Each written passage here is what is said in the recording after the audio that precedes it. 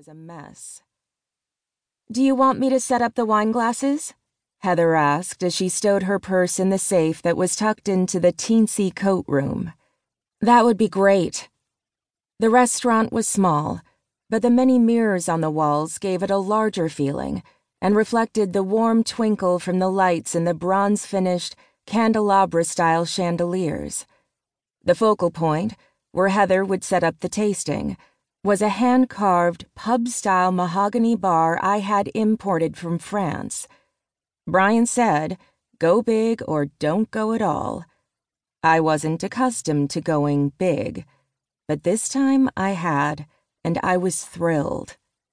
"Then help me fold the linens and put out the silverware," I said. "Later I'll gather flowers for the crystal table vases and floral arrangements from the garden." "You know," Heather said, "seeing the chaos, I thought for a second that they had come looking for me." They being aliens. She claimed they had abducted her on numerous occasions.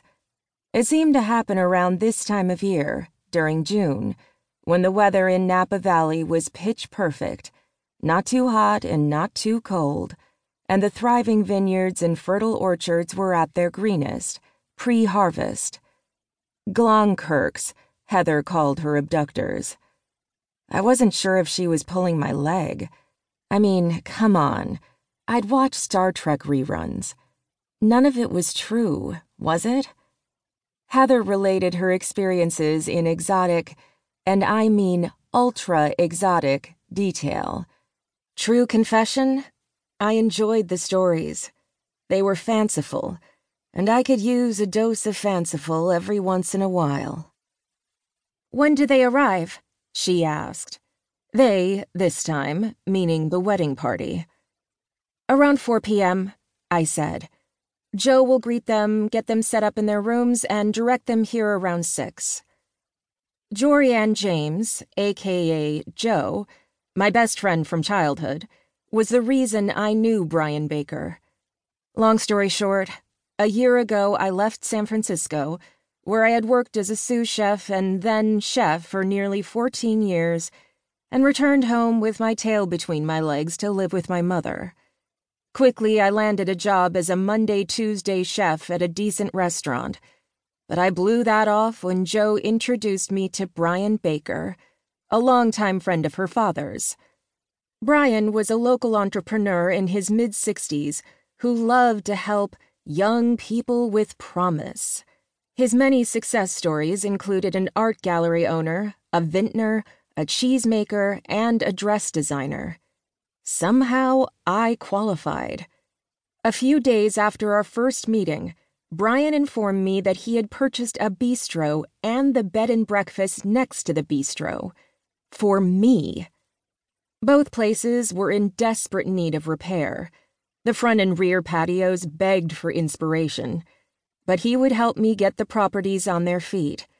Afterward, it was up to me to make them soar.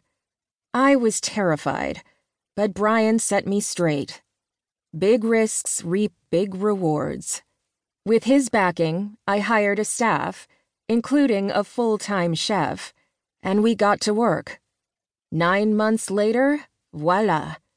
We had a restaurant and inn built in the style of Giverny.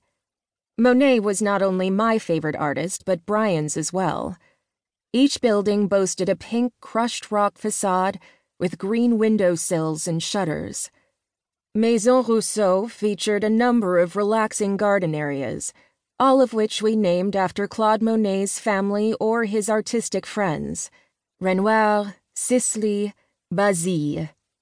In addition, behind the inn was an idyllic walkway covered by archways of climbing plants and flanked by colorful shrubs.